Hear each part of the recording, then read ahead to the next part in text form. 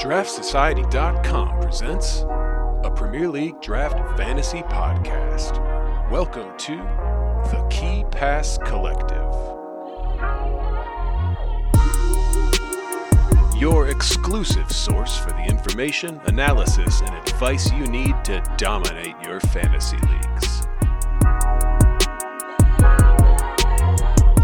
Come on in. We've been expecting you.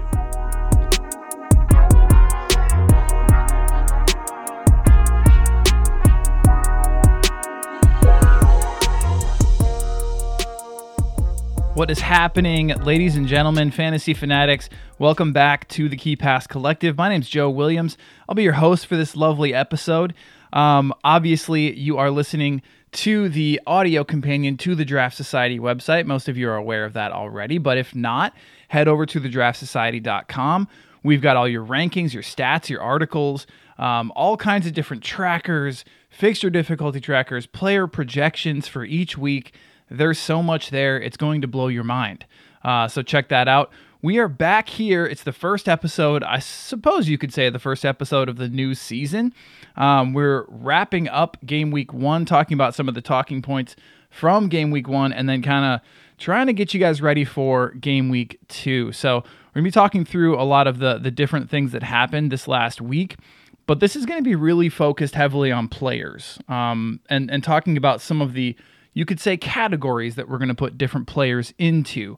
So we're going to have some players that we're going to ask you to be patient with. We're going to have some players that we think are sell high players. We've got some buy low players. And then we've got some players that we're worried about.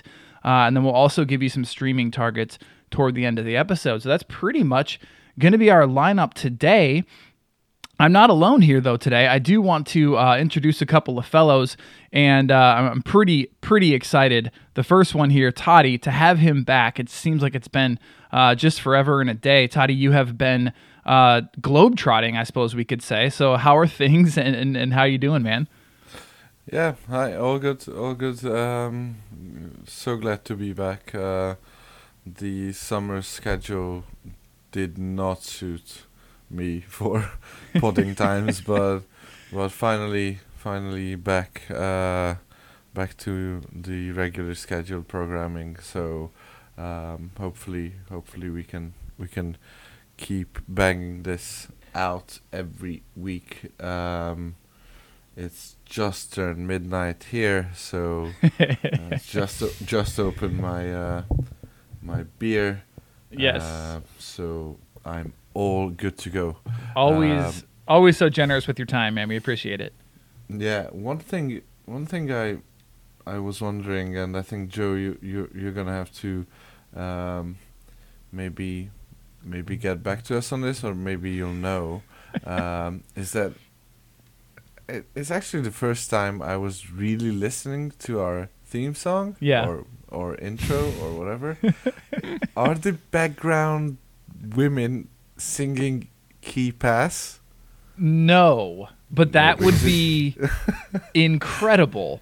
It does sound like that a bit. You know what? I mean, from now on, let's just say yes, they are. Yeah. Like, let's just go ahead, Ryan. Also, welcome, Ryan. How are you? Yeah, go ahead. Thank you. Yeah, sorry to You're preempt that. Yeah, I was just curious which number of beer that Toddy was on. No, given that he's hearing voices. Yeah. No, it's the first beer. It's a good one. Oh, well. No, it sounds like maybe they are then. It sounds like he was just really vibing with the music today. Like, it's one of those things. I was. Nice. Ryan, what's up in the nation's capital? All good, man. Just wrapping some stuff up. I'm going out of town later this week. I'll be out for about a week or so out west. Wow. So I'm not looking forward to the super early 4:30 a.m. kickoffs. Ouch. I don't know how those folks do it, but I have a feeling I'm going to be calling on you folks to maybe do some proxying. But looking forward to taking a few days off. When you say out west, where are we talking?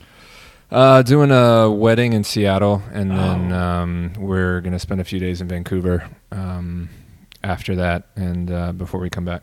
Beautiful. It's funny. I mean, it's sort of adjacently sort of connected, I guess. But I was just watching Vice has a series on there. It's called something like The Dark Side of the 90s. And they have a whole episode on grunge that I was watching last night. Yeah, and so obviously Seattle at the forefront of that whole thing. Yeah, that must have been a really cool time to be out there. Yeah, it was really interesting. Yeah, I think Sonic Youth is probably like in their 60s at this point. I mean, yeah, but God bless them. Forefathers, definitely. Yeah, indeed. Okay, cool. Well, let's get into it. This isn't the underground music podcast that you do. I will link that in the show notes. Yeah. Once we create that podcast. No, there are people who know far more about music than I do, unfortunately. But I learned some really interesting things, though. Like, to be honest, I promise we'll get to the show in just a second. But like, did you guys know that the whole like grunge, what do you want to call it, like aesthetic, the look with the flannel and all these different things, that was actually just created by one of the very, very small music companies that sort of, it was called Sub Pop, that like started kind of the whole thing. One of their receptionists was doing an interview with like a national magazine or newspaper, and they were asking her like, so how, what do you dress like when you go to a grunge show? And she just like made all this shit up and started saying like, yeah, you should really wear your flannel like tied around your waist, and you should really do all these different things, and like just started saying random things, and then that got published and became the grunge aesthetic, and it was almost like a mockery of itself, like it was just like an inside joke. That's amazing. That's really cool. Yeah, I'd highly recommend it. It was a good series. But anyway, yeah, back to why we're actually here. Let's talk, gentlemen, about game week 1, because a lot of people are wanting to, let's say, draw narratives and talking points from game week 1, when I, for one, don't think that we should yet. But I want to get your take on this and just kind of think about some of the things that maybe we saw and maybe are wondering if they're going to continue to be a trend or not. So let's just kind of talk through discussion points on game week 1. Toddy, why don't you kick us off? Yeah, well, for me, I'm a bit on the same vibe as you are. It's way too early to draw long-term conclusions on this. I'd say that's better suited for the international break in like 2 game weeks. But the main thing for me is how high scoring all the fantasy teams were in the leagues that I'm in, because usually if I remember correctly, usually these first game weeks are low scoring affairs where there are few teams who find the right mix of players that do well, but the others are like below hundreds scores. But I mean, there are quite a few huge scores this week, both in the community league and unfortunately my home league as well, which I played the league average. We have 13 members, and I played against league average and lost by 2 points. Wow. So, yeah. It was league average was I think 96 or something like that. So that's pretty high. That's an insane league average. Yeah, that's very high. Yeah. So yeah, that's my takeaway from game week 1. Obviously, we're gonna be talking about some players and how they will fare in our opinions, but yeah, I wouldn't draw a lot of long-term conclusions. Real quick, Toddy, would you mind just telling people what you use that league average for and why? I think that might be kind of cool for some listeners who maybe don't know about that. Yeah, so we were a 12-team league last season, but we had 2 guys interested, so we decided to go make it a 14-team league. But as we were discussing the rules and and the need to be active all the way through. One of the new guys got cold feet and said that he's not going to be able to put in such effort. I mean, he was like he said that he was like didn't check his phone for a few hours and he was 70 messages behind. So sounds about right. Yeah, and it was off season, middle of the off season. So he was like, not for me, please. So yeah, we were, obviously we weren't gonna kick somebody out at that point. Everyone else was committed. So there's a setting on Fantrax for odd number team leagues that lets one of the teams play the league average. That means that usually what would happen is that the odd one out would have a bye week, but I think it's more fun to play the league average. In that case, everyone has a game every game week.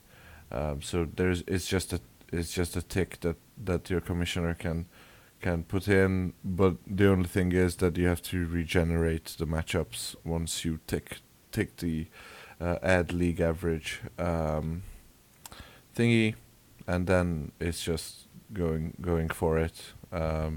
We have 1 game week's worth of experience, which is a loss by me against league average. So obviously the league average doesn't show on the table, right, on the classification. So it's just a game so that everyone has a game. Nice. I like that. All right, week 1 takeaways, Ryan. Yeah, I mean, I agree with both of you that it's obviously too early to draw really solid and deep conclusions. However, I do like to jump to conclusions. Sure. There are a few things that you kind of reiterated some of the things that were kind of percolating at the end of last season. I'm thinking Madison's injury. He kind of re-aggravated something. It's hard to tell if it's the hip again.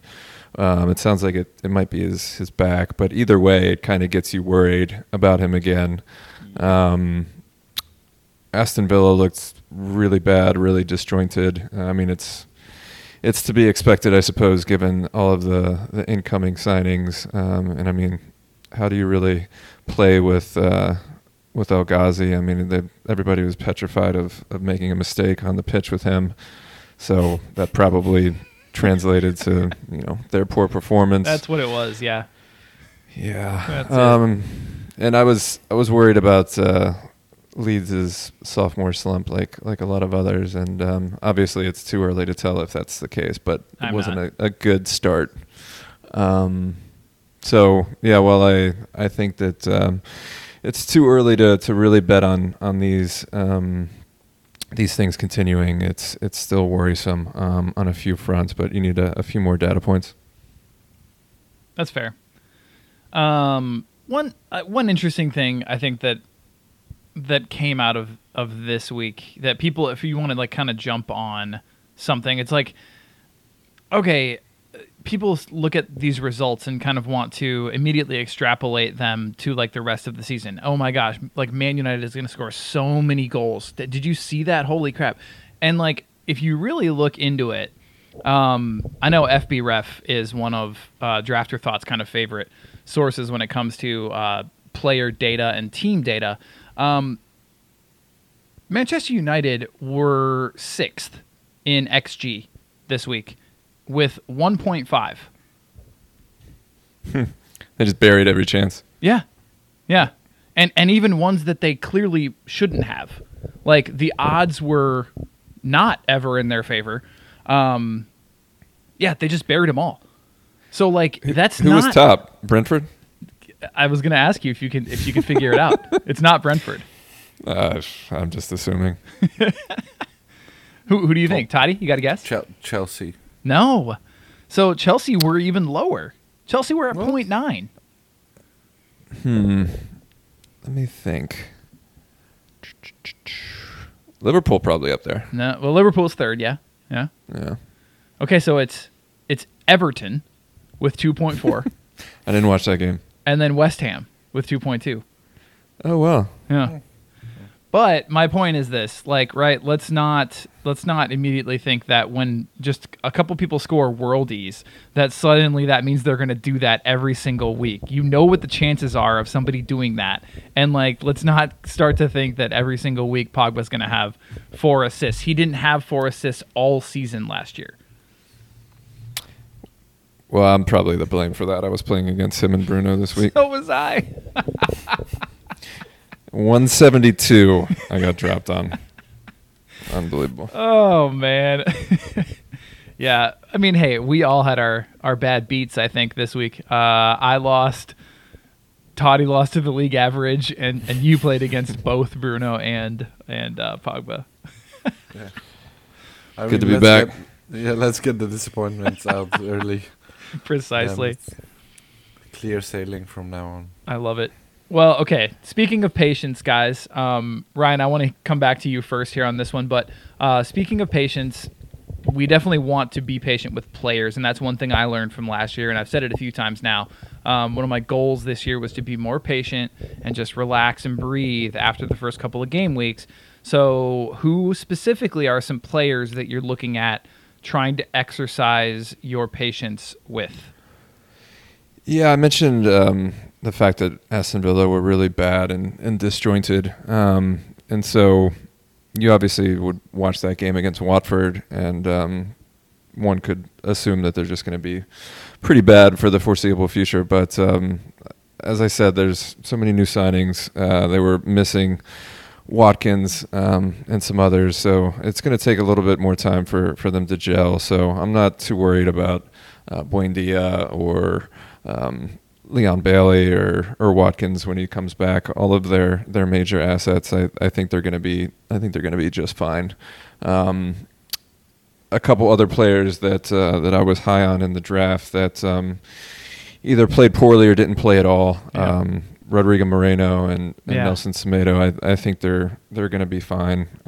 Rodrigo was hooked at the half because Leeds were playing badly, but yeah, I still think he's going to be fine. And Semedo wasn't on the team, or he was on the bench, I think maybe because he had contact with someone who had COVID-19, so he was quarantining and thus didn't get enough training and wasn't match fit. So anybody that thinks that Hover is a starting right back over him is crazy. So he'll be back, he'll be fine. Don't worry about it. Okay, that's good to hear, because when you looked at some of Kijana Hoover's numbers on Fantrax, like some of those ghost points sort of stood out a little bit, and you were like, well, should I try to bring him in? You're telling us no. Okay, got it. No, I'm not. All right, Toddy, players that you are being patient with. At this point, I don't want to list any more players. I think the ones that Ryan just said are all we are all in agreement that they are the guys to wait on. I think there's two things that I wanted to add here.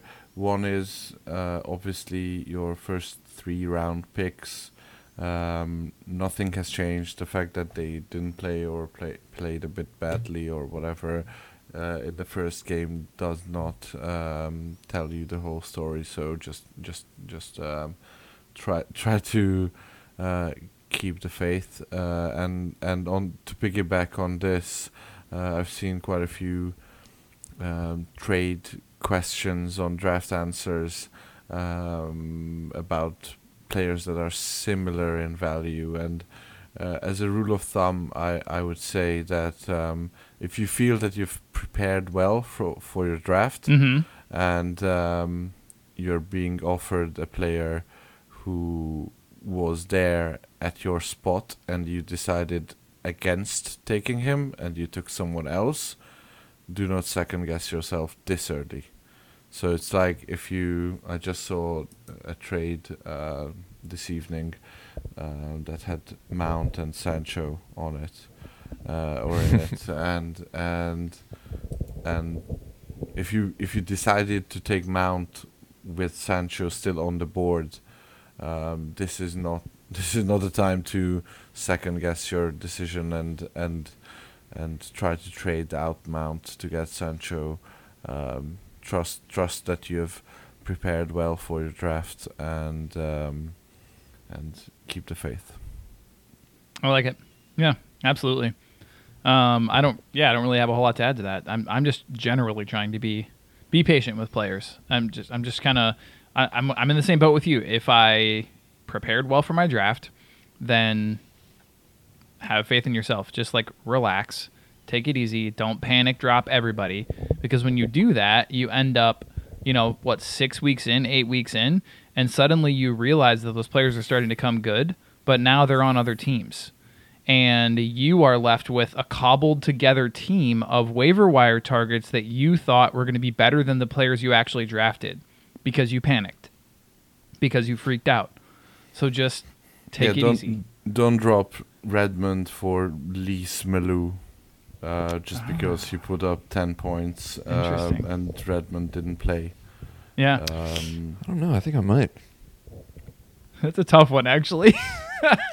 Come on, guys. I'm dropping Fraser like a bad habit. Yeah, Fraser, I can see why you would drop him, but I'm keeping the faith in Redmond and Fraser for a week or two more because both of those teams weren't playing that well, so they might be given a bit of a shake up for game week 2, so both of those players could come in. If they come in, play and score 0, then off they go. But if they come in and play well, get a good score, then I'll be patting myself on the back. Yeah, in Fraser's circumstances, I just don't know what else he would have to do to be able to start a game with this team, especially without Willock in, who'll be incorporated in the team this week. Fraser apparently had a great preseason. They had a decent matchup at home, and he still didn't start. I just don't think that Bruce rates him where he thinks he fits into this formation. And like I said, adding Willock into the mix isn't good for him. But I just don't understand it. Would be happy to be wrong, but I'm just not waiting around for him anymore. Agreed. But how do you play him in like every preseason match almost? And he's shown based on all the reports. I mean, I didn't watch any Newcastle preseason, but based on everything I read, didn't pay for that live feed. Come on, man. On everything I read, he was great, and I really don't understand it. Yeah, I read an article about how he was being taught a new position, and he'd always been a winger, and he was being taught how to be like a number 10 or a central midfielder, and that he'd do whatever he could to help the team. And that was like right before the weekend, and I was like, oh God, maybe he won't actually have a role in this team if he's talking like that. And yeah, sure enough. So we'll see. It's early days, but I dropped him. I'm done. Yeah, that's fair. I mean, he was like a 12th, 13th round pick. So yeah, something like that. Although he did creep up. He crept up into like the 10th round in some leagues. So. That's true. But no. Oh well. Well, let's talk about some of the players that did perform. These are some of the guys that obviously scored pretty well week 1. But we are going to go ahead and label them as flashes in the proverbial pan, lightning in a bottle that is unfortunately going to be uncorked quite soon. Sell high players, players that you are you're predicting, we'll say, are going to come back down to earth. So let's talk about those. Toddy, give me some of your sell high players. These guys, are guys who their name value right now is probably pretty high, and you'd like to go ahead and deal them if you can. Yeah. So I'll start with 2 of my guys who I had in my article that dropped today in the transfer trade targets article. One is Alonso and the other one is Jota. Wow. For Alonso, I think it's just a yearly 1 or 2 game stretch that he scores amazingly, and everyone in the FPL and Draft FPL community falls in love again with Alonso and predicts the end of Chilwell or the handcuff of a 50-50 No. Pochettino-like wing-back situation, but that is never going to be the case. Alonso cannot defend, and he's a loose cannon as well. So I remember last time he had a run like this, he ended it by being subbed at halftime, and then he went in and left the stadium, or was it something like that? So yeah. Yeah. So yeah, I'm gonna say no on Alonso. So sell high, most likely to the Chilwell owner, who will want or will want to be persuaded that this is the handcuff of the dreams. Really quick, Toddy. So it's okay. So it's sounding to me like you're saying A, sell high on Alonso. B, be patient with Chilwell. Now, what I'm going to ask you is, does it concern you that this is a matchup where Tuchel clearly knew that they were going to be in the driver's seat? He knew he didn't need defensive performance from that left back position or left wing back position, and so he slotted in Alonso. So does it concern you that potentially Chilwell doesn't actually play any of these easy as cake games? No, I don't think this was based on matchup. I think this was more based on Chilwell not being fully fit after Euros. Okay, cool. All right, well that's going to be a relief for some people, I think, for sure. Yeah. So yeah, as for Jota, it's a similar situation. I firmly believe that although Jota is an exciting player, and I love that he's on the team that I support, I still believe that when push comes to shove, it's gonna be Firmino in that middle spot in the front three, and Jota will come in, play 30 minutes, give either Mane or Salah a bit of a rest at the end of the games, and there will be a bit more rotation, but I don't think that's a handcuff with Firmino, and he's just gone back to his old Wolves days, not getting any ghost points. Yeah, I was gonna say 14 points with a goal. So I mean, the goal is worth 10. Yeah, 11. Yeah. Oh, is it 11? Yeah, 9 for the goal and 2 for the shot on target. Oh wow, so that's even worse. Yeah, so 3 points he would have had without the goal, and he gets hooked at 60. Exactly, and then Bobby comes in and gets 15.5 in 30. Nice. Yeah. So I.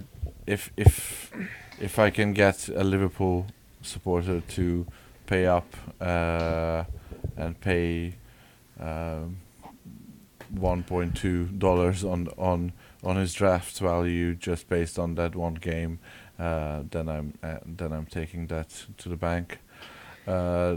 Just a little. 3 other players that I wanted to mention, and then we can move on to. Can I quickly take the contrarian view on that? Ooh, okay. Yeah. I mean, I obviously defer to you guys on Liverpool, but I just don't see why Klopp would, if he was planning on starting Firmino religiously, I don't see why he would not do it in the first game. It's not like Firmino's coming back from the Olympics or something. It's not from what I can tell, a fitness issue.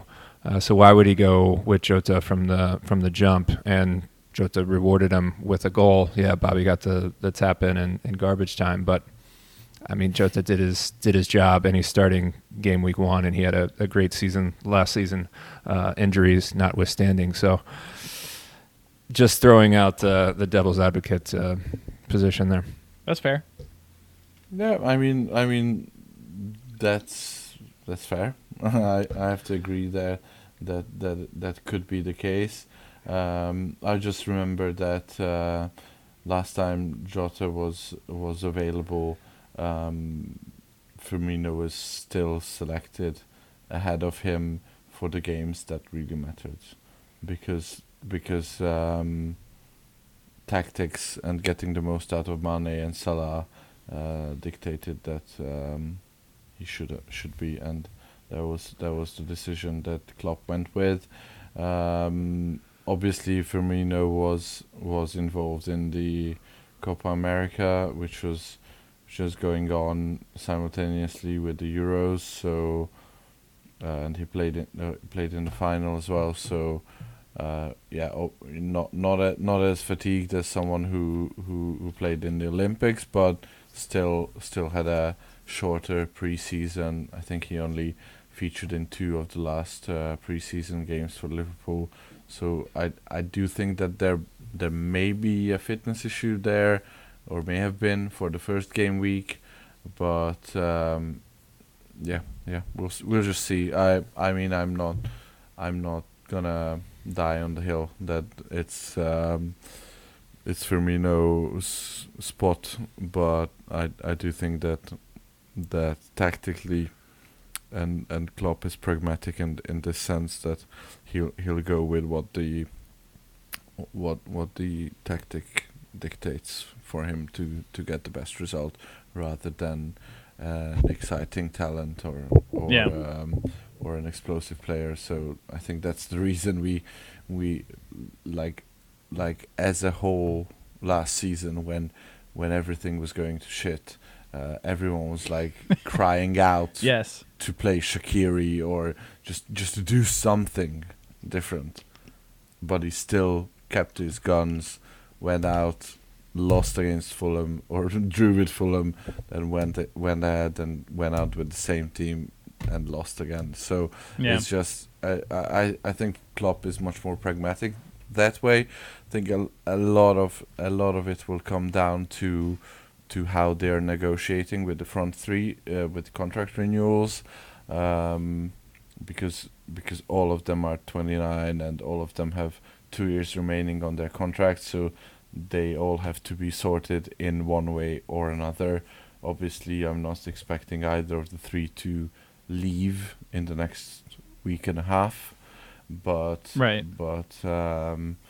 yeah, if 2 of them sign and 1 of them doesn't, then they will be flogged in January, obviously, because then in the summer they will be heading into the last year of their contract, which is traditionally not a good time to try to sell a player. So unless they have the budget and the vision to sign all 3 to new contracts, then there will be a bit of a shake-up there, and that's where Jota will come in. Yeah, it all makes sense to me. I mean, like, I guess my question, Ryan, like, even without like having to concede, your side of the argument, like, if I'm going to arbitrate this situation, so do you think it's fair to say that Jota doesn't play 90 very often? Yeah, I think that's fair, and I'm not making the stance that Jota is going to be on starter. I think they're definitely going to rotate. I am taking the stance that Firmino is not going to be the nailed on starter. I think sure, that's fair. I think they're going to be rotating, and I'd be concerned if I was rostering either of them, especially based off that first game. So if Jota's not playing 90 very often, and we all seem to agree on that, are you also not, let's say, less than enthused about his Ghost Point gathering this last week? Yeah, not enthused with this past week, but I think last season he averaged about 8.6. Because I wrote the Ghost Point article today, so I was scanning the tracker. But was that at the number 9 though, or was that when he was in sort of like the more number 10-ish, like attacking CAM role? Yeah, I don't know if it's inflated in that diamond due to that. This was just taken together the whole season last season, which was higher than I thought, because I had pegged him for being a bit more goal dependent, and that gave me a little bit more hope. But either way, I think both of them are going to be really tricky to roster this season. So if you could take a nailed on forward and trade Jota game week 1, would you still do that? Yeah, depending on the player, because I still think Jota has some decent upside. Would you take Ivan Toney? No, probably not. I'm You wouldn't? not really big on Toney. Jamie Vardy? Yeah. Riyad Mahrez? Yeah. Okay. What about Sterling? Yes, but I'd hate myself. I mean, these are just some of the players you could potentially try to target. And when I say nailed on, of course, then I brought up 2 City players, which is ridiculous. But but yeah, I mean, no, just saying, like, even if your points, which I think are valid, even if those stand true, I think we can still make a valid argument to try to trade out Jota right now for an every week starter. Yeah, or you cuff him. Or you cuff him, sure. Which isn't usually a good strategy, but for these two, I would much rather have the cover if I'm going to roster one of them. Yeah, on that point, I don't really like handcuffs, and I've been quite vocal about this, and I think you have in general, but you would agree, you guys would agree on this, but if you I'd much rather construct my roster so that the player who is not nailed on can come in as a lower player on the roster chart, and provide value there, than have handcuff take up more roster space. So if you're like if you have Joao Cancelo and you think that, I don't know, Kyle Walker is his handcuff, or Mendy or whoever, or let's keep it the Jota Firmino handcuff. If you have Firmino, like I do, I'm actively not looking to trade in Jota, because then, assuming that they do share time, then I have 2 players for 1 spot. Yeah, I might have that spot nailed on. Yeah. But I'd much rather trade to get a Danny Ings and have Firmino come in whenever he starts, providing value as a forward 3, rather than having the Jota Firmino handcuff as a forward 2 handcuff. Yeah, I mean, it depends on obviously your roster structure, and I don't disagree with you that handcuffs are usually a nightmare. But I think in a few instances, and I would probably cite this one as one of them, I just feel more comfortable having both of them, because a lot of times you're just I'd love to have the certainty for the most part. Obviously things happen, but if Liverpool plays the last game, I'm not going to be able to bank on either of them in that game, and so that presents a problem. So if you have both of them, you know that that one slot is going to be taken up. Plus, and this is a minor bonus, but with AFCON going on and Mane and Salah both leaving for that, they're both going to play. And there's, I think, 2 to 3 games, and there's some pretty tasty fixtures. So you get a little bump out of that with both of them probably playing, and you get a little stack going. Here's the other thing really quick about Jota, and I'm okay with us spending a bunch of time on this, because people have a lot of questions about him specifically. So, I mean, yeah, it is what it is. But if you're between a rock and a hard place, I don't hate the idea of starting him as a sub, which I very rarely say. Yep, I get that, and I agree. He's one of the very few people that I would be pretty comfortable putting in, knowing that he'll give me at least a few points. All right, Toddy, you still have some other sell high players to get to. Yeah. Just sorry about that detour. Oh, you're good. You're good.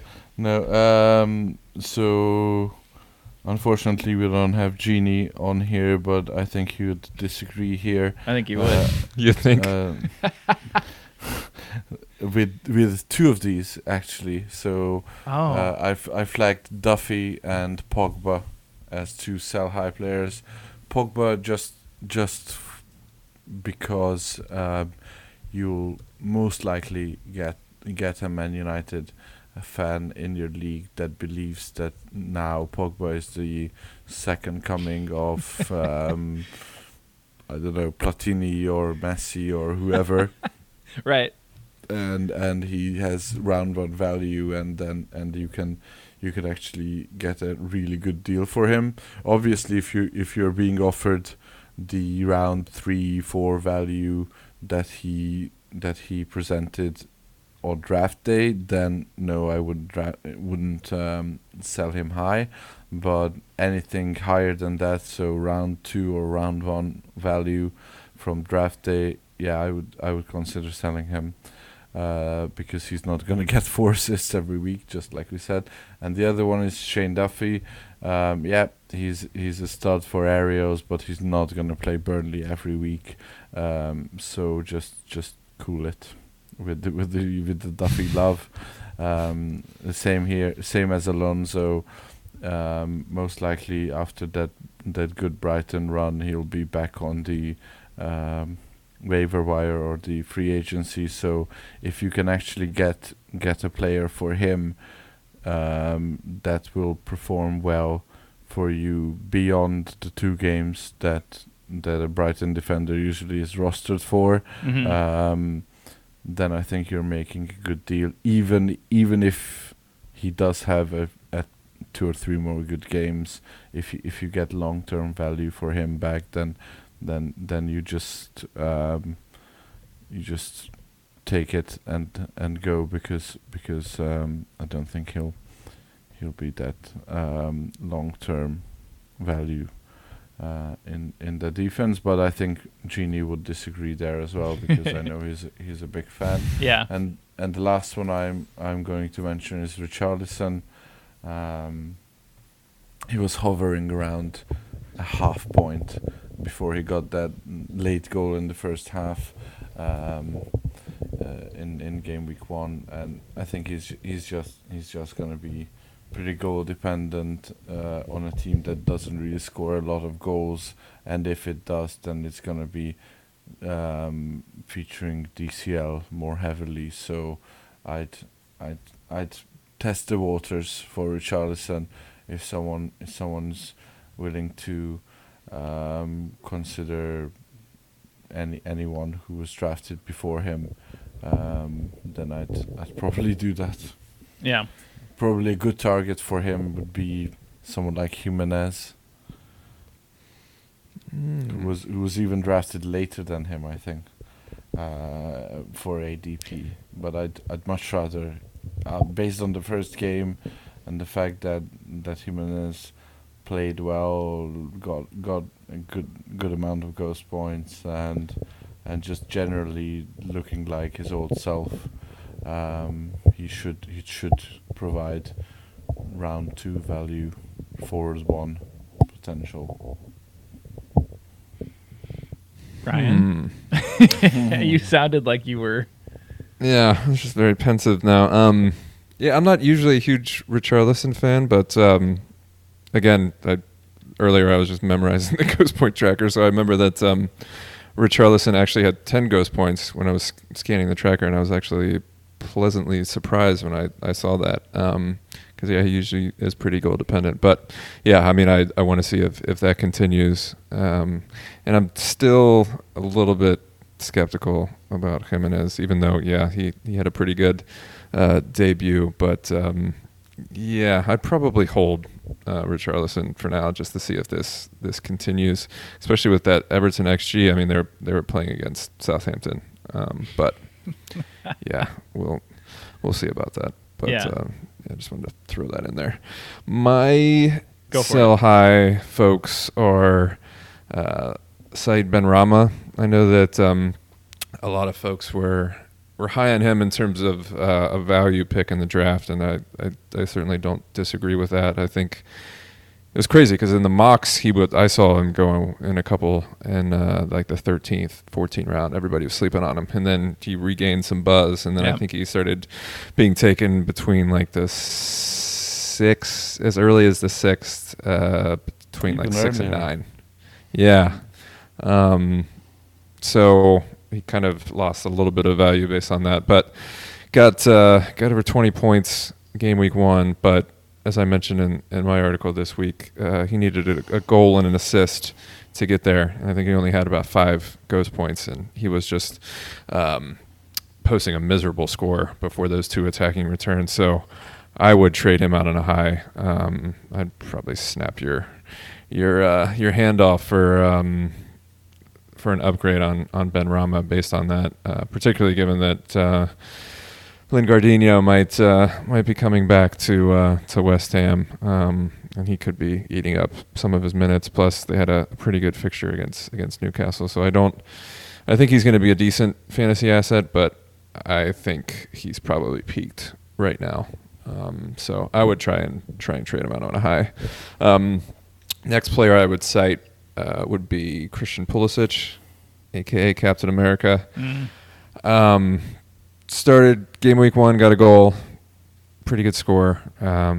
He's just not going to play that much, and he's got name value, and you can point to the fact he played game week 1 and got that great score. So I would try and craft a narrative around that and try and get him out, because with Lukaku coming in, I assume it's going to be Lukaku up front and Kai and Mount behind him, and then the midfield. And I just don't see a persistent role for Pulley. So I'd try and trade him out now. And thinking a couple of the Brentford folks. I mean, they're not going to play against a relegation team like Arsenal every week, so it's going to be a little bit harder.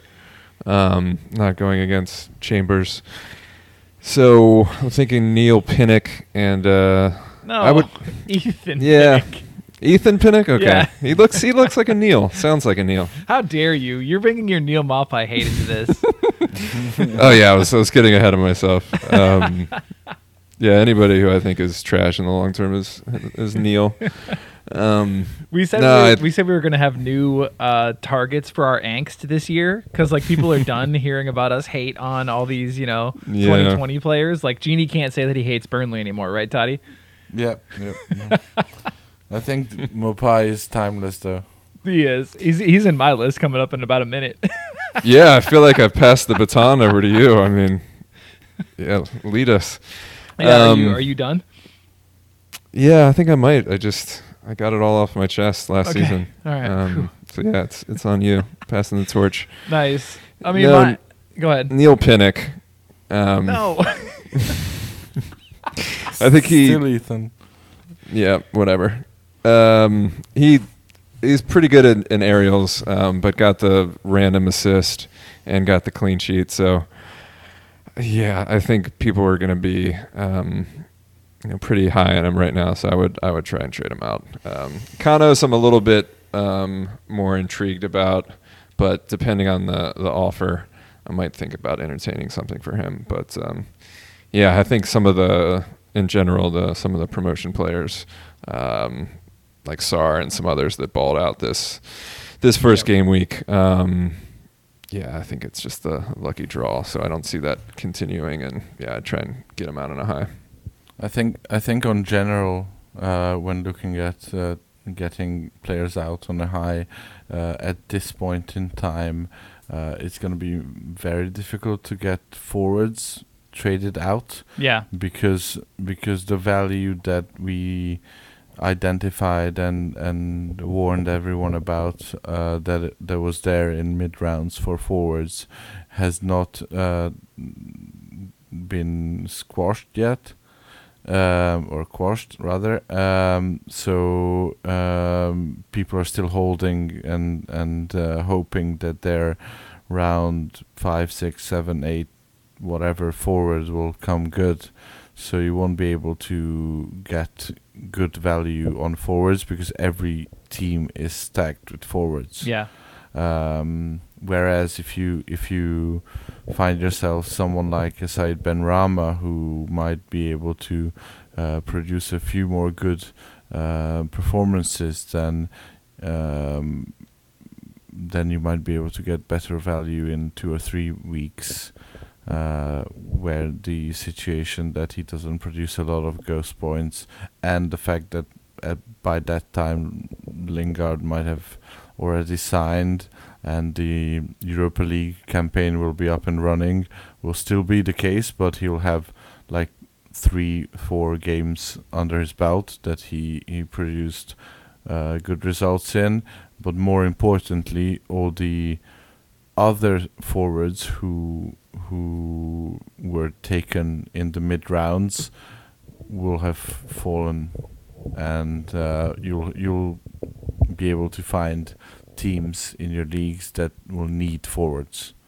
Because at this point, if you have like Trincao and Rodrigo and Benteke, you might be better off getting Benrahma for one of them, but you're still believing in the 3 forwards that you drafted, so you're not gonna jump ship on any of the forwards that you drafted to go on to Benrahma, who had one good game.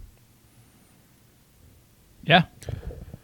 Well yeah, said. I mean, this is all predicated upon getting a good offer. Obviously, don't take pennies on the dollar because, like I said, he's still going to be a pretty good asset. But yeah, if somebody's so hyped about the game week 1 performance, they give you a really good offer, then take it. That's exactly. But Yeah. I would do you can that. hold. I would do that. Yeah. Definition of sell high, right? Yeah. So mine, very quickly, I don't think they honestly need much explanation. Jamie Vardy, I'm still not super hyped about him. You can read my preseason article if you want to know more about that. This is what he does. He gets you 20 points or 25 or even 30 in a game week, and then you will have 3 weeks of sub 4 points each game week, and you'll wonder what the hell happened. That's just what he does. Also, Mr. Dennis, I'm not... I love that he has a first name as a last name. I mean, that really strikes a soft spot in my heart, but I'm not sold on him as a fantasy asset yet, even though I will say his ghost points were pretty incredible. It's part of that forward thing too. I'm not to the point yet where I'm willing to entertain a brand new this brand new forward who's seemingly just slotting in maybe in a short-term spell over guys that I've been hyped about all preseason. So I'm going to stay away from Mr. Dennis for now. Brentford defenders, you sort of hit on this, Ryan, with Gerald Pinnock. By the way, that's my favorite, like really normal, too normal first name for a man. Gerald. Yeah. What's yours? Doug. Doug is it's a really good one. Or Brad, yeah. Toddy?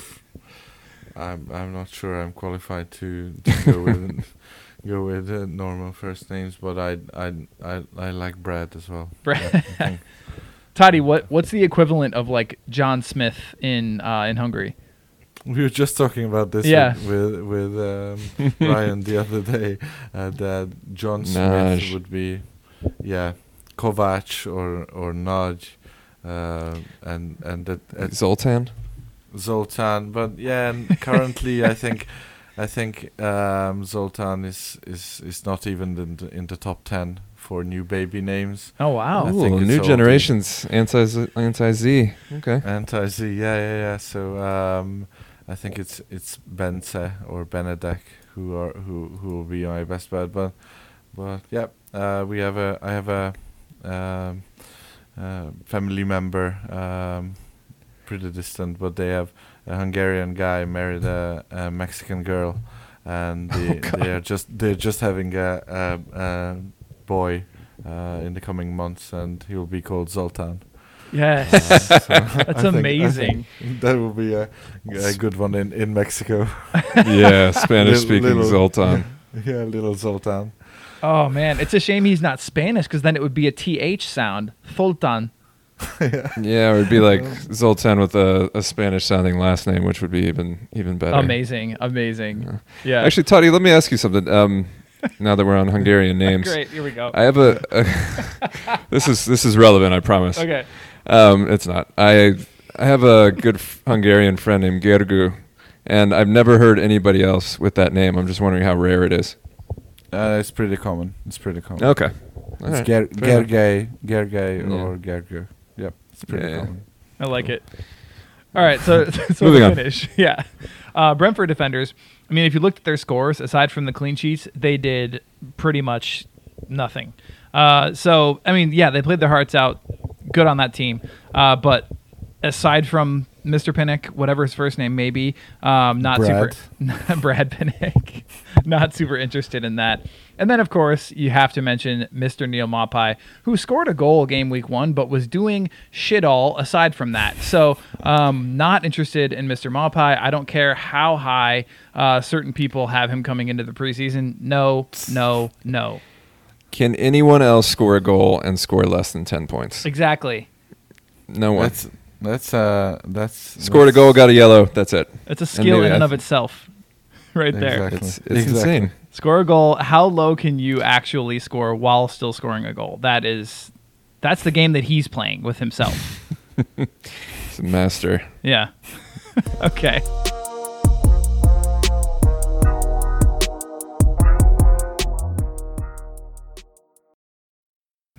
All right, Toddy, I'm coming back to you. Give me some buy low candidates.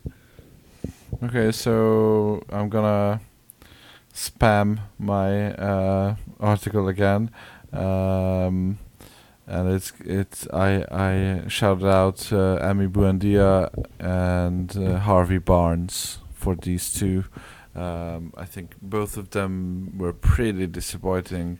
Ryan alluded to all of the Aston Villa players being pretty disappointing this first game week, led by El Messi with a goose egg, but Buendia didn't do much better with got 0.5. half a point, and Harvey Barnes got 3.5, so nothing stellar there. I think both could be had for a cut price deal. Obviously, as the other side of the argument, and I think that will be the case for every buy low that we mention. If you have these players on your roster, do not trade them out. Yes. But if someone else does who doesn't listen to this pod, by all means go ahead and spam them with offers. I think I see no reason in bumping either Buendia or Barnes down from their draft day grades, and if you can get them cheaper, then by all means go ahead. And two other players that I wanted to mention, two defenders who got identical scores, Digne and Cash, both on 8 points with a few goals conceded, both of them. So yeah, I think both will be great value going into the season. They get really good ghost points, and I think that Digne DCL partnership will be money. I like it. Ryan, buy low candidates. Yeah, I'm going to stick with the Villa theme. I was really impressed with Leon Bailey when he subbed on against Watford, because they actually started showing something once he came on, and he looked really lively. Ended up getting a nice assist to McGinn. I was very impressed by him, and I think he didn't make enough of a splash for folks to be too high on him, and I think there might be a little bit of uncertainty given that he came from the Bundesliga. So I would probably try and pounce now before he really starts stringing together some good performances. So I would say Bailey. I threw KDB in because this is probably as low as his value is going to go, because he didn't start the first game. But I mean, he came on for like 5 minutes and got like 7.5 points. I mean, Ridiculous. The dude's just a cheat code. Yeah. So if folks are worried about him not starting game week 1 and the knocks, and maybe crafting a narrative around City being shit because they lost the freaking Spurs, then this is probably the lowest that you can go. Yeah, on that point, the other guy on the other side of the ball who came on for the last few minutes was Cristiano Romero, who I know you're not that high on, but I think he he might be lurking around free agency in some leagues, and maybe easy to get in other leagues as well. So I think he could be a good target as well. I saw a trade in my other league, Soufal for Romero plus 30 fab, and I would rather have the Soufal. So I agree. Yeah, I agree with that. But I do think if you can get Romero as your like fourth defender, I'm very happy with that. Yeah, I'm not opposed to that. I don't. Much rather him than Varane. Yeah. Oh yeah. For sure. Although if Zuma goes to Spurs, I mean, he might be taking up most of the headers. But yeah, we'll see if that happens. Yeah. Would you guys be adding Zuma? I already did. Okay, so in leagues where he's available, you would add him? Yeah, I did, just on the off chance he goes to West Ham or Spurs, which are the two main rumors, because he wants to stay in London and stay in the Premier League. And yeah, I mean, we all saw what he could do at the beginning of last season. Not only the aerials, but the headed goals. I mean, I think he had 5 goals in a 2-month stretch last season. So if you can get him for free on the wire on the off chance that he makes that move, I'm all about it. And of course, check and see if anybody dropped Lingard, because the rumors are heating up. And just in case it happens, you'll have a mid-2 on your hands, for just having someone sit on your 16th slot on your bench for a couple weeks. So, is he in any of your wires? I haven't seen anybody move him yet. No, but I think maybe in home leagues people might have dropped him. So, yeah, fair hard enough. to say. Hard to say. Yeah. Terry Lamptey is back in training. Oh, that was fast. Oh, well. Yeah. So who would you rather roster at this point, if you're looking to get in early on one of the high-scoring defenders from last season? Is it Lamptey or Zuma? Oh, Lamptey, not close for me. I think I'm taking Zuma just because Lamptey's made of glass. Yeah, but Zuma's still a rumor at this point. I would rather take the man who's on a team. Yeah, I mean, if they were both going to get scooped up immediately right now, okay, then that's harder. Sure. But I mean, yeah, this is based on the fact that he probably is going to go. But is he on the wire and anywhere? Yeah, I saw people drop Lamptey. Yeah. Oh well, okay. Yep. Yeah, I haven't seen him in my leagues, I don't think. Huh. Interesting. And Veltman has COVID apparently, which is I think why he didn't feature, which surprised a lot of folks. Wasn't he a contact? I think he was a contact only. Oh, I just saw a COVID parentheses. Yeah, maybe it's just him quarantining. Oh, okay. Well, this is a great transition, inadvertently, to players that we are worried about. I want to kick this off, Ryan, with the news that you kind of broke in one of our chats earlier today, coming out of Wolves. Do you want to update us on that? What are you referring to? Sorry. Just one Pedro Neto. Oh yeah. Okay, all right, there it is. I spam you guys with so much trash that I can't make heads or tails of it. It was such a great transition at that point, and I bottled it. Yeah, this is why we don't work in a newsroom. We're just on a podcast. Yeah. I thought you wanted me to go stick with Brighton and go from Lamptey to Gross, but yeah, fair enough. With Pedro Neto talking Wolves and the Athletic confirmed that he's probably going to be out till February now. So. Yeah, your worst fears have been realized, and I'm glad I didn't take a punt on him. However tempting it was in the draft, and I have seen him dropped today in a couple of leagues based on that news.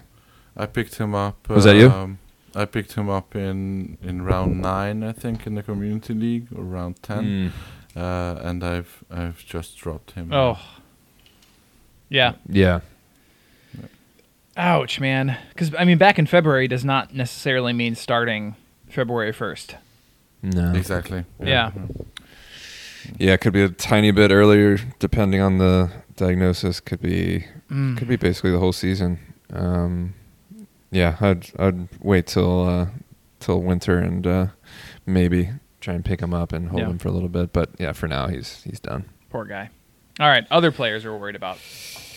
Yeah, I got a weird feeling About Pascal Gross, I drafted him in one of my leagues, and he got 12.5 game week 1, which you obviously can't complain about. But yeah, I just have a bad feeling that he's either gonna not perform as well as he did last season, or he's gonna be rotated by Potter. And so I'm thinking about shifting him out, even though the midfield madness places a pretty hefty premium on midfielders like him. But I'm surprised I've floated him out to a few people, and I haven't gotten as much interest as I thought I would, given the dearth of midfielders and the fact that he started and got 12.5 points game week 1. So maybe I'm not alone in this, harboring this fear. But I'm not. It's not panic stations, obviously, because like I said, he started and he got 12.5. It's just a weird feeling. And then they also have, sorry, not to cut in, but they also have Watford, Everton, Brentford, Leicester, Crystal Palace. Oh my God, Arsenal. So I'll start it from the bench. You might want to wait until after that week 6 matchup with Crystal Palace. Ooh. And if he starts, maybe see if you can't move him. Wow, I did not check the fixture difficulty tracker. That's exactly where Good I am on on the draftsociety.com. Yeah, exactly. Good on you. Yeah. Maybe you're not a member of the inner circle. Dude, it's expensive. What do you want me to do? Yeah, It's really not. I can't even read my own articles. Just forego one of your fancy coffees one of these mornings, and you can afford it. It's $5. No big deal. Dude, I'm not doing that. All right, commercial done. Go ahead. Goes without saying, but Aubameyang is DEFCON 5 when he came in with Lacazette as an illness. But one of the other trash articles I sent you guys earlier confirmed that he actually does seemingly have an illness, and both of them are going to stay. So yeah, it looks like everything's going to be fine. But so we'll see. Is that a buy low? Buy low? Yeah, exactly. Yeah, I'm still not convinced enough to flip completely the other way, because he did have a pretty poor preseason. I want to see what happens with Chelsea if they're. I mean, the reports are that they're still not going to be ready for that game, and then they have City after that. So yeah, I don't know if I want to bring them in right before those bombshells, but maybe after City, Fair. The stock will be so low that it could be a buy low. Okay. And then sorry, go ahead.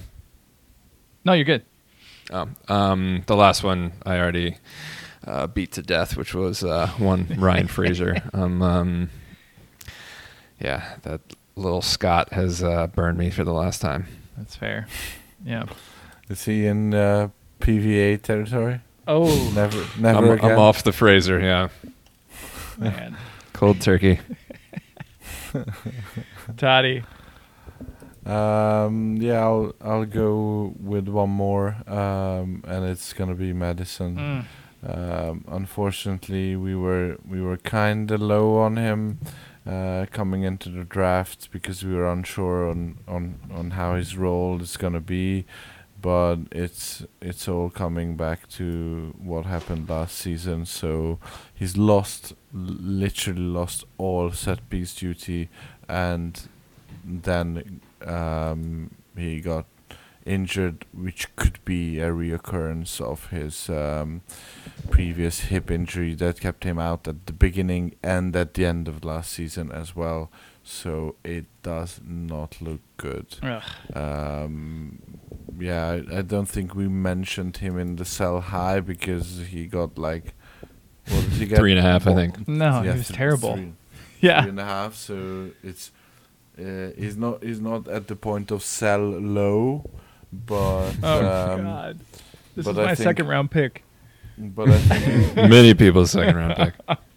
But I think you should brace yourself, Madison rosterers, for a rough couple of weeks. He might not feature until the international break, to be honest, because that's 2 game weeks, and then a 2-week break. So if Rodgers is pragmatic enough with the injury prevention, then he'll keep him out for this month, which could do a lot of good to his recovery. Oh God. Well, here we are again. It's like so we never Chengiz left. Under comes in for him or what? Yeah. I wish. Maybe they try and buy a mid in the next couple weeks. Yeah, rumors are they're still looking at JWP. Ooh, I've only seen the Villa rumors for him. That would be, yeah, that would be interesting. I don't like it. No, if I had Tielemans and I'm counting on the sets, then JWP is obviously going to take all those. But, Yeah. Yeah, I don't see Southampton getting rid of both Ings and JWP in the same window, plus Vesti. I mean, that would be suicidal. Fire sale. Yeah, exactly. Well, for me, just real quick, players that I'm worried about. I mean, if you still have Deeney on your roster, you're probably dropping him at this point. Like we've just talked about how many forwards there are. You can pick up value other places. Just go ahead and drop Big Boy Troy. Unfortunately, Fat Drake's time is apparently over. So, and then also Arsenal defenders not named Kieran. I would go ahead and drop them at this point. I'm not. I'm not. Why you had him in the first place? Why did you have them? I had Chambers. Yeah, Chambers is the only decent one, fantasy-wise, but he had a mare. He had a terrible, terrible game. Yeah, and I decided, you know what? I'm completely out on this. And there are way better defenders that you can, A, either stream or B, bring in after this first game week. Looking at players like, if you're with Genie, you could talk about players like Duffy. Even if you wanted to bring in like a Veltman, who's probably been dropped at this point, but will be back after COVID. There you go. Players like a Drew Pinnock, Doug Pinnock, players like Adam Messina. I mean, any of those guys are going to probably get you better points than any Arsenal defender not named Kieran. Or just leave the spot open. Or just leave it open and just get 0 instead of negative. That's also a thing. Yeah, I got Chelsea and City coming up as well, so definitely jump off the boat. Okay, so we're going to do quick fire on the last two things we're talking about here because, Ryan, you're pretty much the only one who has notes for the next one.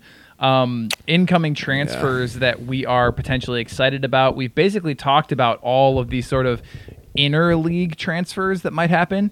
But as far as like players coming from out of the Premier League in, are there guys that you would be excited about and would spend fab on? Oh, yeah. I've been waiting for this one since he graced the shores of Blighty last season. Martin Odegaard apparently signed today. Should be a done deal coming back to Arsenal. Was kind of spotty fantasy-wise last season. Had his moments of brilliance, then got this persistent ankle injury at the end of his spell there. But, like I said, showed flashes of brilliance. And unlike some other transfers, he knows the team, knows his role in it. Arteta rates him, knows the Premier League, so I think he'll hit the ground running. Whether or not the Arsenal attack will cooperate is another story, but those factors combined with the dearth of midfielders, I think he's going to be one of my top targets. And plus, since he came in this week, there's a chance that I was reading that he might feature this weekend versus Chelsea if they can get the paperwork sorted. So there's a chance he might, not tomorrow, but if you're in a league that does Friday waivers, but the best bet is probably next Tuesday. And that'll probably be before the last minute, last week flurry of transfers. So he might be a one-off target that week. So I would certainly try and get him in. How much fab? I'd probably say 50 to 60. That means on draft day you would have drafted him around round 4 or 5. No, I mean at this point a lot of folks have spent some of their fab or accumulated it, so it's lost a little bit of value, especially Sans, Lukaku are big signing to throw it at. So I probably would have taken him in like the sixth round, probably around like the Solly March midfield selection. Okay. That's okay. I mean, that's understandable, I guess. I can see him in there. Yeah. That's maybe why I'm not as excited about him as you are. Because if he's that level, I'm like, Yeah, March got 9.5 points this week. I'm happy with my 6th round Solly March pick. And I mean, you are talking about an every week midfielder who's going to be basically, they're going to be relying on him to progress the ball, through the middle of the field, and hopefully pick out some of those passes in the attacking third. So, I mean, I guess it does make sense because they really were lost without anybody directing that midfield. Although I will say ESR looked pretty good. Yeah, he looked a little bit better than I thought he would. That's another kind of byproduct of him coming in is I'm curious to see what Arteta does with ESR. If he kind of plays him as a super sub, does he shift him to the left wing where he played a fair amount last season? I had a back and forth with DraftLad on Twitter about this last night. My preference would be, we sorted it all out for Arteta. Okay, good. My preference would be that they kind of make ESR into more of not a box-to-box midfielder, but more of a deeper lying midfielder than putting him on the wing. I think he can play like an Aaron Ramsey type of role and get you some goals from midfield. And that would allow you to still have proper wingers like Pepe and Saka on the wings, and plus fit in Odegaard as the number 10. But I'm curious to see what this does for ESR's value as well as potentially Pepe. Dear God, I can't take another delay in his breakthrough season. My God, I've been through enough. There's no Europe games that he can even play. So like, I don't know where he would get his minutes. I guess FA Cup, Carabao. Yeah, we'll see. He was one of the few bright spots against Brentford. Right. And then fantasy wise, he got 11.5 ghost points. So he's performing. We'll see. But I'm pretty excited about spending some money on Odegaard. I'm probably going to overspend for him, but we'll see. You definitely will. Another guy I'm excited about, and this is just pure rumor at this point, is Gonzalo Guedes from Valencia. I've watched him a ton as a Valencia fan, and I'm just super impressed with him. Highly rate this kid. Speaks Portuguese, plays as a kind of off the striker. Could certainly fit as a left winger at Wolves. And if the stories are true about Neto being out, they could possibly go for him. Although I read that he's largely been looked at as a potential replacement should they shift Adama to like Spurs. But I think he probably stays at Wolves. But yeah, if Guedes did come to Wolves, I'd be interested in him.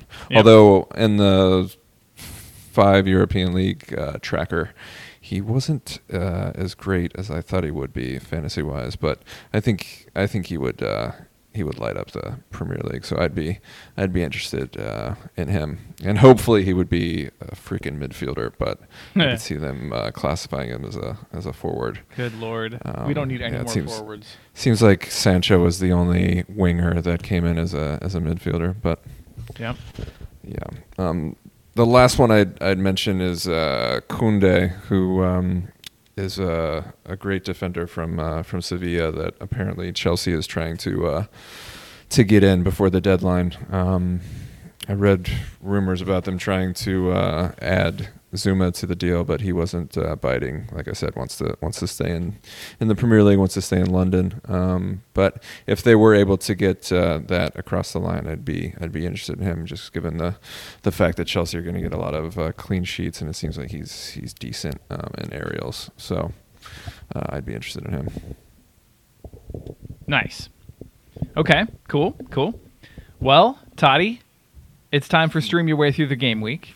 What I would love to do is just kind of quick fire this, present the games in the groups that they are in, if that makes sense, the grouping of the games as it kind of goes through the game week. And maybe we can just fire off one or two potential streamers from that particular group from either of you that want to kind of contribute a name.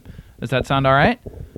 Yep. Sounds good. Okay, sweet. So group 1 is obviously Liverpool-Burnley. So are there streamers that we like from this game? I'd say Matip should be available in some of the 10-team, maybe even the 12-team leagues. I'd definitely want to start him. I think he'll get a clean sheet and some aerials to pad his score. Nice. Yeah, I would certainly monitor the lineup just in case they decide to throw in Gomez or Konate. I don't foresee that, but it's the first game of the game week, so I would just keep an eye on it because both of them are, not both of them. Gomez is certainly on the waiver wire, and yeah, as Toddy said, it's against Burnley. They're going to get a lot of aerials and probably Cleany. So if Gomez is starting, I certainly want to stream him. That'd be the big one to keep a lookout for. Not really interested in streaming any Burnley players because you have the entire rest of the weekend to pick other players not from Burnley. So Westwood actually had a pretty decent did have a good game. Yeah, it's true. So if he's still out there, I suppose. And the good thing about Westwood is you could keep him all year, but just know you're rostering pretty much like an 8-point per match player, like at best. Right? Yeah. Okay. All right. Just making sure we're on the same page. All right. Group 2. This is obviously the early evening matches. So we've got Aston Villa, Newcastle, Crystal Palace, Brentford, Leeds, Everton, and Manchester City, Norwich. Anybody got a player from that group they would like to stream? Go on, Ryan. Not Ryan Fraser because he's not going to start. But if he, in the off chance that he did, maybe. For Villa, I'm not a big Ashley Young fan, and I'm not sure why he came in for Target. Maybe El Ghazi rosterers in a snit dropped him, but if he's on the wire in a tasty matchup versus Newcastle, I'd be interested in him. Okay. Toddy? I'd say Fraser Murphy from Newcastle. Yeah. Is definitely one to look out for. I don't think there is a player from Leeds that you can pick up and is worth picking up. Right. But if anyone I was able to pick up Calvin Phillips in a community league. I'm not expecting a lot from him, but it will be interesting to see if he takes a few set pieces off Rafinha. Yeah. So that's something to monitor as well. I'm not sure. I think Benteke will start up front for Crystal Palace. I'd be actually okay to start Jeffrey Schlupp as well for Palace. Other than that, I just want to remind everyone that 2 years ago it was this fixture, the City Norwich one, that Norwich actually won. So I still don't want to roster anyone from Norwich. No. But just a reminder. Yep. All right. Group 3 is the late game on Saturday. We've got Brighton at Watford. Anybody?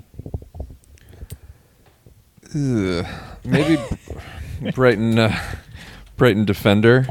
Like I said, if they switch it up and Duffy gets swapped out for Veltman or maybe I can't imagine Lamptey's ready yet, but if that happens, certainly one of them. I don't know enough about Watford streamers. The midfield was nothing to write home about, but the forwards certainly. Yeah, definitely. I think to be honest, I know everyone's on the Dennis train, and he did have a monster week, but he did come off with a limp, and he was substituted because of a knock. So definitely follow Ben Dinnery for that. But Cucho or the aforementioned Dini could come in. It's not out of the question. Yeah, keep an eye out. Yeah, keep an eye out. If you're churning, this is the section for you. And once you've decided on not starting any of the Group 2 streamers, then you can move on to the Watford attackers. There you go. It's perfect. Yeah, once you've seen that Fraser is indeed not in the lineup, then you can go ahead and move on to Group 3. Bingo. Group 4, we move on to Sunday, the early matches, which is Southampton and Manchester United and Wolves Tottenham. What do you guys think? I know you're going to put Redmond. I know it's Yep. bad matchup. If I was in a bind, I wouldn't mind throwing Redmond on, I guess. I don't love a lot of, honestly, like there's not many in these two matches that I really. And any chance? I mean, we're talking about lottery tickets. So Yes. if I've finished with the Saturday slate still with an open roster spot on my team, I'm picking up Ait Nouri or someone explosive like that, because it's not like I'm counting on them to start or anything like that. If they start, I plug them in. If they don't, just back to the free agency. Yeah. Yeah, I was gonna say I'd be fine streaming Hover if Semeto's still not fit. I'm not scared of the Spurs attack. Fair enough. Plus, yeah, Hover had some decent points, and they'll want to get one over on their former coach coming back to Wolves. So yeah, I fancy Wolves will put in a shift. I like it. Final match on Sunday, Arsenal-Chelsea. Maybe Lokonga. Yeah. I was gonna say that. Yeah, got a tidy 9.5. Yeah, it's gonna be short term. Party's coming back, but yeah, he should have plenty to do against Chelsea. Martinelli's probably not on the wire, but he started against Brentford, and if Oba and Lacazette are still ill or whatever the hell they're doing, he might get another run out. But yeah, otherwise it's a tough matchup. Jeannie would be upset if we did not include Kovacic in this. Let's just not. Let's go ahead and upset him. I mean, he's not here, so you got to be here to yeah, if you're gonna plug your trash, then yeah. I like it. All right. And finally, on Monday evening, we have West Ham and Leicester. And just know that if you are waiting this long, you are really gambling at this point. Like, you are really gambling. There is the potential of Maddison being out, so you could. But, I mean, I don't know necessarily how that works itself out. But God, do they still have Pratt? Yeah. Dennis. Oh, God. Our second Dennis. Yeah, Dennis the Menace. Yeah, that's another good one. Another good, very common, just too normal older male name. I like, Murray. I mean, this is obviously predicated upon him starting, but taking a flyer on like someone like Masuaku would be nice. Ooh, but he didn't start nice. game week 1. Yeah. Luke Thomas, maybe if you need a defender for Leicester, he slotted in and played pretty well. First game week. If it's me, I'm just not letting it get this long. Or this Yeah, far. of course. Yeah, I mean, I'm not. If you're in a pinch. Right. But are you? Would you be comfortable starting Leicester defender, not named Thomas? Well, Ricardo, but otherwise, no. Someone from the free agency. I mean. Oh no, I don't think so. Yeah. Same here. No, I'm not like starting like a Marty or anybody like that. Cool. Yeah. All right, boys. Nice work. Give me your 30-second sign off for the listeners, and we'll let them go back about their day. So, Toddy, what do you got? Just I have no idea. I wasn't. It's been too long, brother. It's been very long. Your loan agreement expired, and you don't know what to do back on your own pod. Yeah. I was expecting some Aussie talk, but wasn't to be. Yeah. I actually wanna plug the Inner Circle. So any of our listeners that are not part of the Inner Circle or have decided to part ways after the draft kit expired or ended, I'd love to pitch you the exciting stuff that is gonna be happening every week in the Inner Circle. So I think the three main points are the set piece tracker, the ghost point tracker, and the projections. So you've already seen advertised for game week 2 the set piece and the ghost point trackers. Obviously both of them are pretty self-explanatory. We keep a tracker for every non-goal, non-assist, and non-clean sheet point that the players score, so that you can actually assess how well they're doing. Sans the big point getting actions.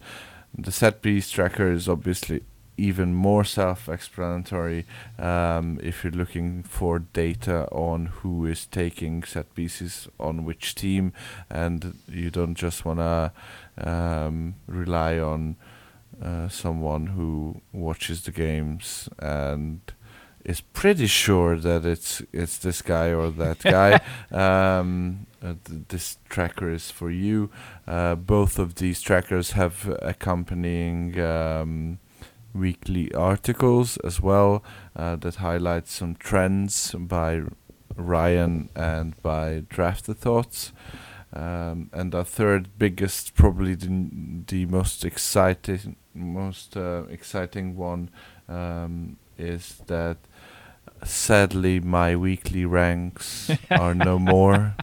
You won't be able to highlight how I have the same player twice in there, or how I've missed someone who is definitely gonna start, or I've put someone in who is a broken kneecap or something like that.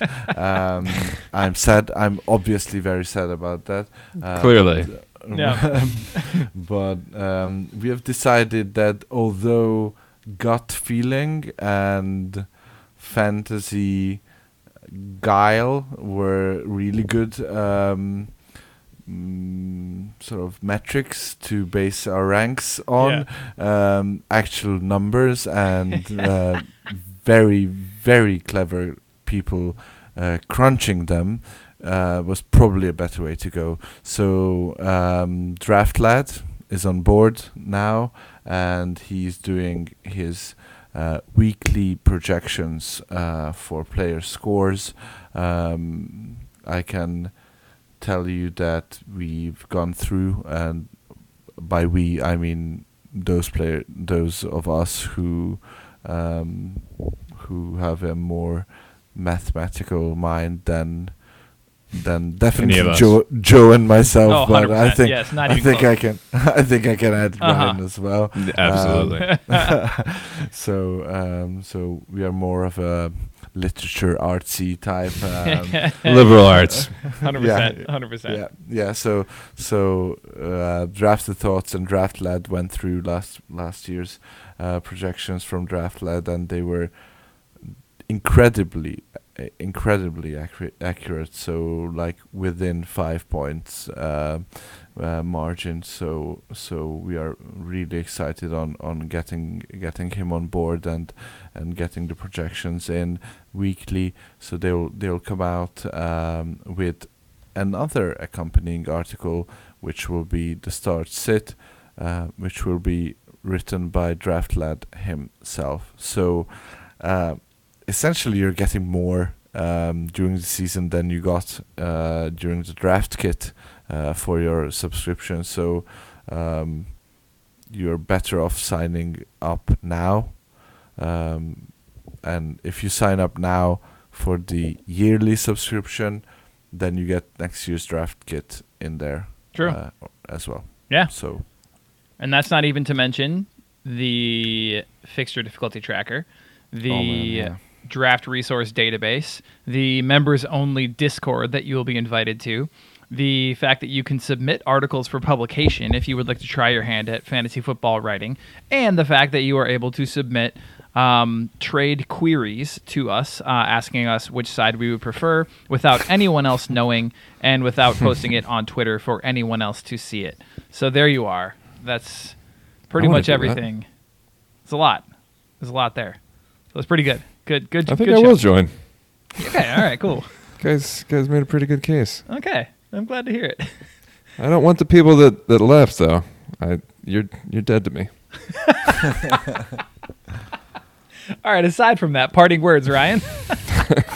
And on a positive note. Yeah. No, I like.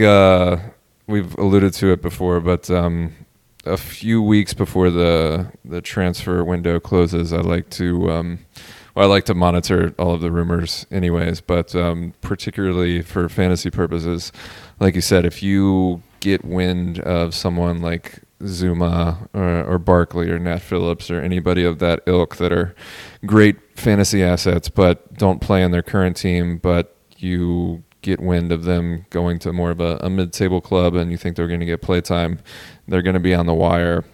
I like monitoring that and picking them up just like I did with Zuma. It's a really easy way to get great value if it pans out, and if it doesn't, you can just drop them after the window's closed, or if the rumor is just that, a rumor.